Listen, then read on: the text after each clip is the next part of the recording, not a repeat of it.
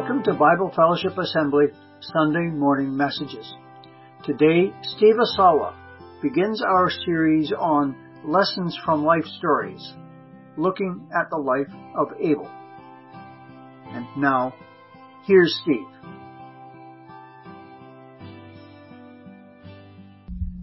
Good morning. Thank you, David and Vicki. This morning we'll be starting a new series in which we'll be looking at some of the lesser-known characters in the Bible.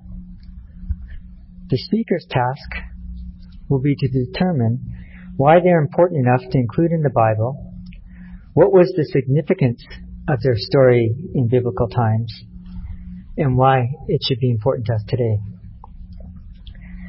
We have an eclectic list of characters that we'll be looking at. Some may seem very familiar.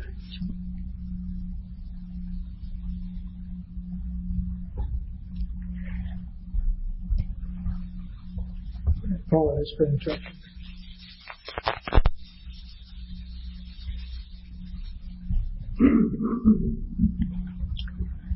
We have an eclectic list of characters that we're going to be looking at.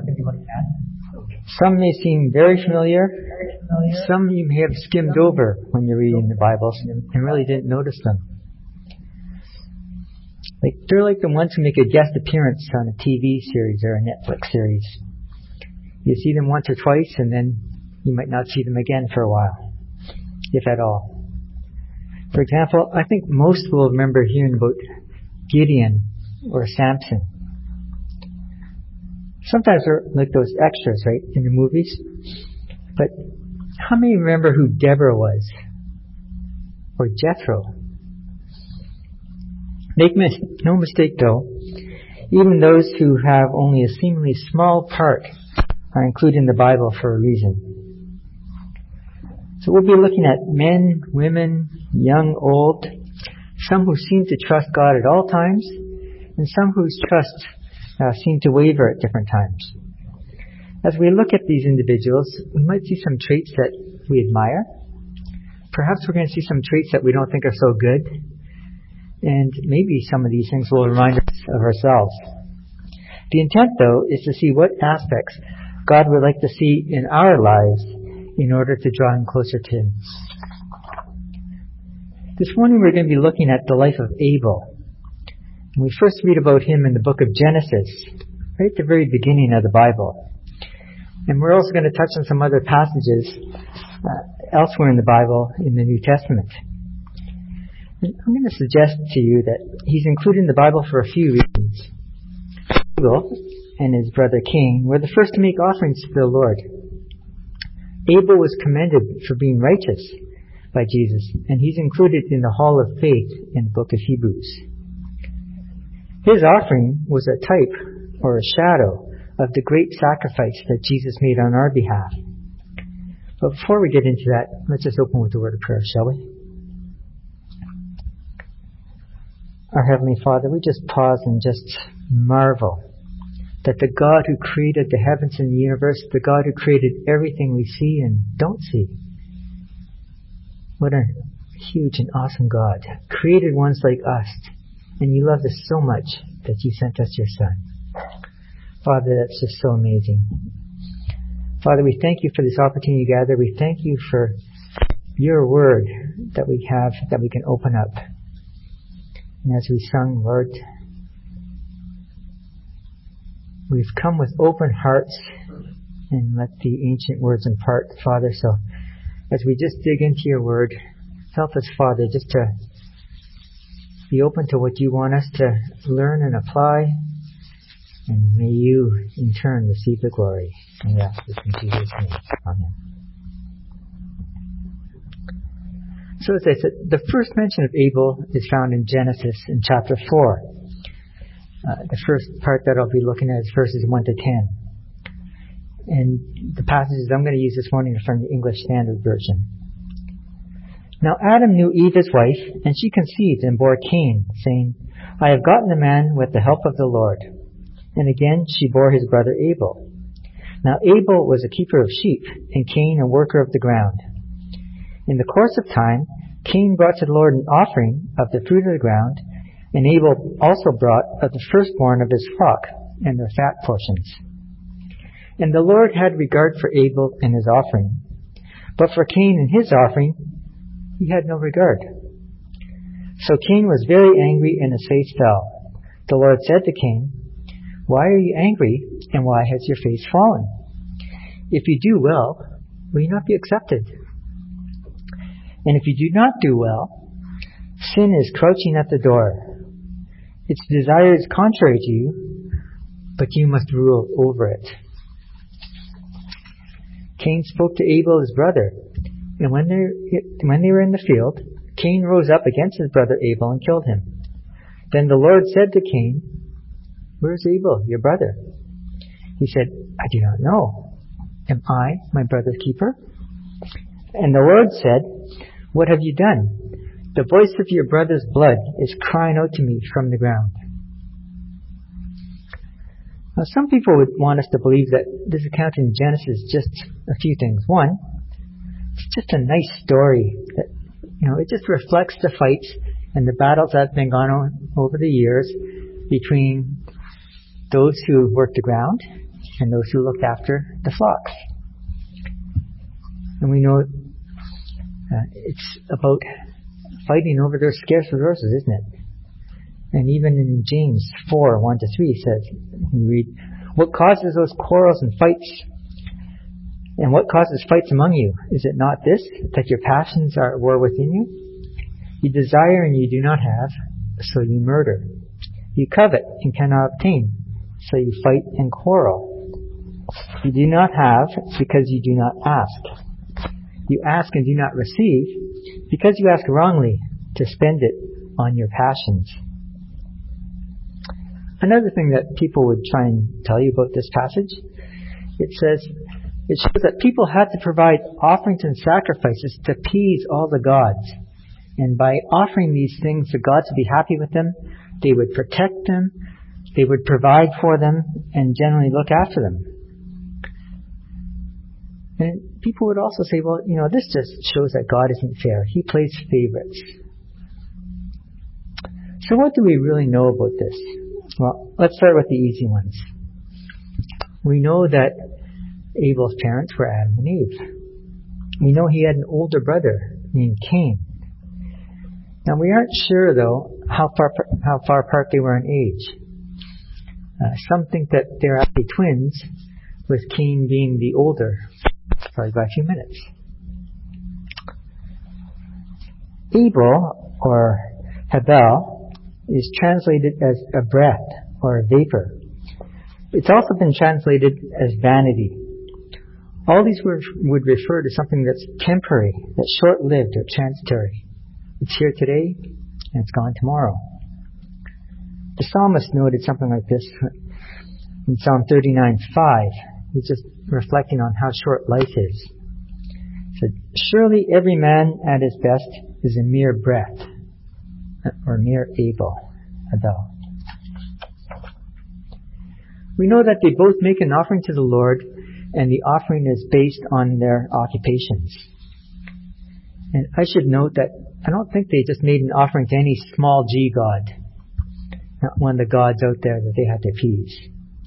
I think it's safe to imply that they had been given instructions on how to make these offerings, and likely from Adam, and that would have been to the one true God. We don't read about the specific requirements God established for offerings and sacrifices for many years later, though.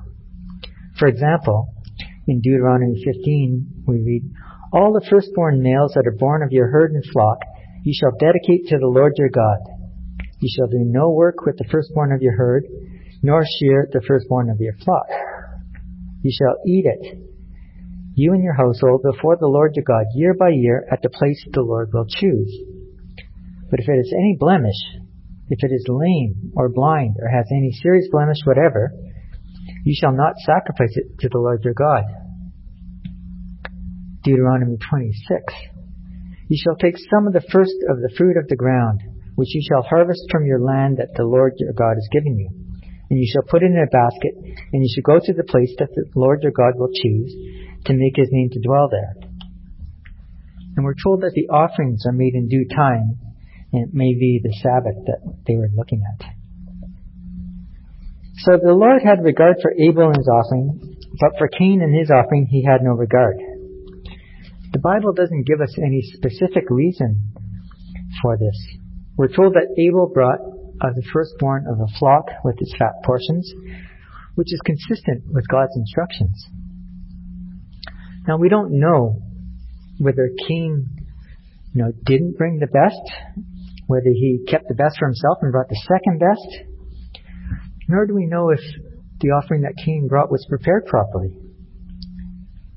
The issue may have been the attitude with which the offerings were made. But regardless of the reason, we know that Cain's offering isn't accepted or regarded worthy by the Lord. So Cain was very angry and his face fell. And while we're focusing on Abel, it is worth noting that the Lord tells Cain that he can change his ways. And he warns him that sin is right there at the door and he needs to address it. God gives everyone the chance to turn away from sin and to turn to Him. Cain, however, ignores God's warning and guidance and goes his own way. Then in verse 8 we read, Cain speaks to Abel, and when they were in the field, Cain rose up against his brother Abel and killed him. We aren't provided too many of the details. Tradition has it that Abel brought this on himself. I can't say that I'm in that camp myself. Now, if you have a sibling, a brother or sister, you probably had times that you were incredibly close, right? And you probably had times where you didn't get along and maybe you quarreled a little bit. And maybe there was a time it was so bad you just wish that they weren't there at all. And of course it's because they, not we, were the problem, right? Maybe not. But it would be so much easier if they just did what they're supposed to do. Just out of curiosity, anyone here have never fought or argued with their sibling? No? Okay. Let's say if anyone wanted to say that, are you an only child? Or that, or you're really good. Wow. The Bible shows the reason Cain killed his brother. It's because of his attitudes and his behavior. He was hard-hearted and jealous that God accepted Abel's offering and not his. The next verses in Genesis 4 give us a glimpse of Cain's attitude.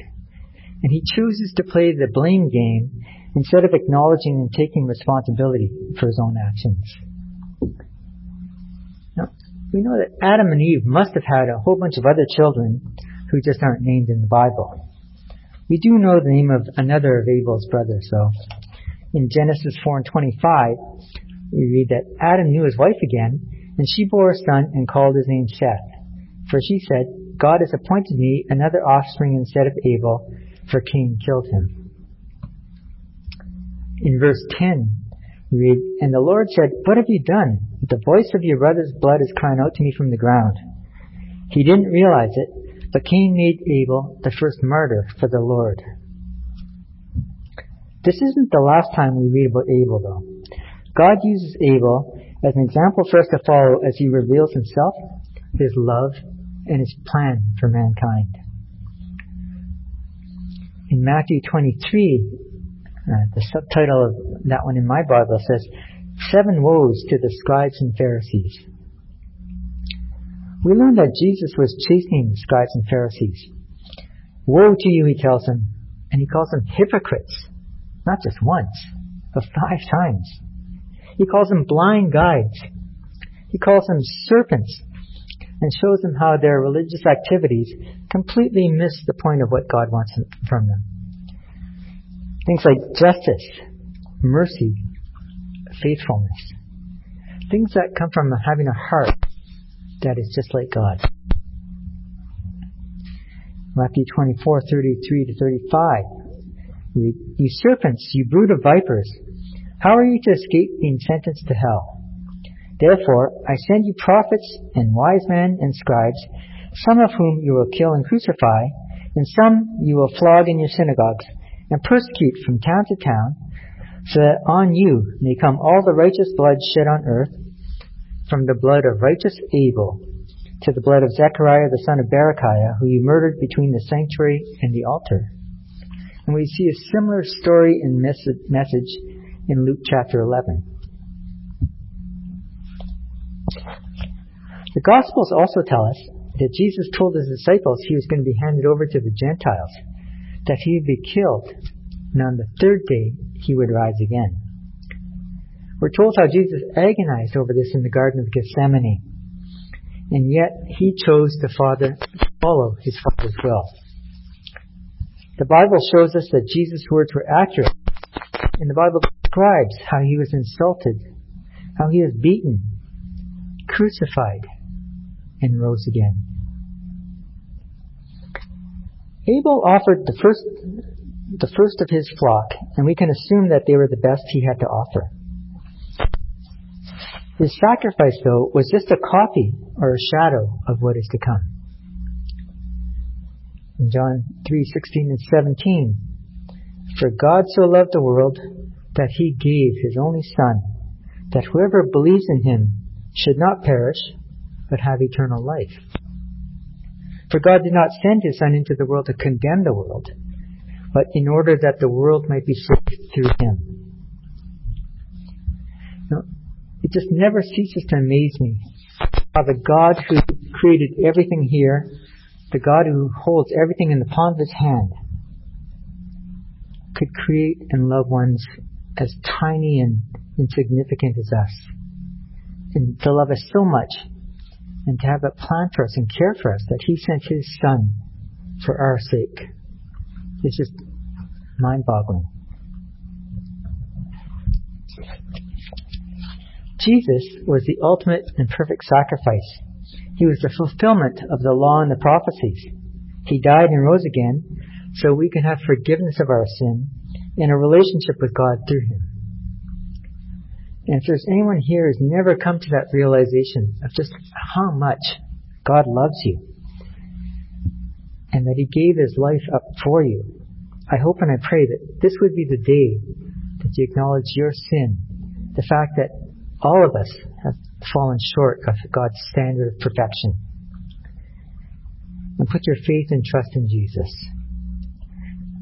He himself said he is the way, the truth, and the life, and that no one could go to the Father except through Jesus. So none of those small g gods are going to work. Can't work your way there. It's only through faith and trust in Jesus. The next references to Abel are found in the book of Hebrews. Now, if you were with us for that study, you may recall that the book focuses on the fact that Jesus is greater. He's superior. He's far above anything or anyone. Right? A key part of the message was to encourage people to stay close to Jesus and persevere through difficult circumstances that they were going through. And we reflected on some of that just in the music this morning. I don't know what challenges and what trials everyone here is going through, but rest assured, God is there. He knows and he cares. And as we've thought about in some of the songs, that we can be fearless in his presence, in his love, because he's there with us. He's there through the storms. Hebrews 10:36 says, you need to persevere, so when you have done the will of God, you will receive what he has promised. For in just a little while, he who is coming will come and not delay. But my righteous one will live by faith, and I take no pleasure in the one who shrinks back. But we do not belong to those who shrink back and are destroyed, but to those who have faith and are saved. Now faith is a confidence in what we hope for, an assurance about what we do not see. This is what the ancients were commended for.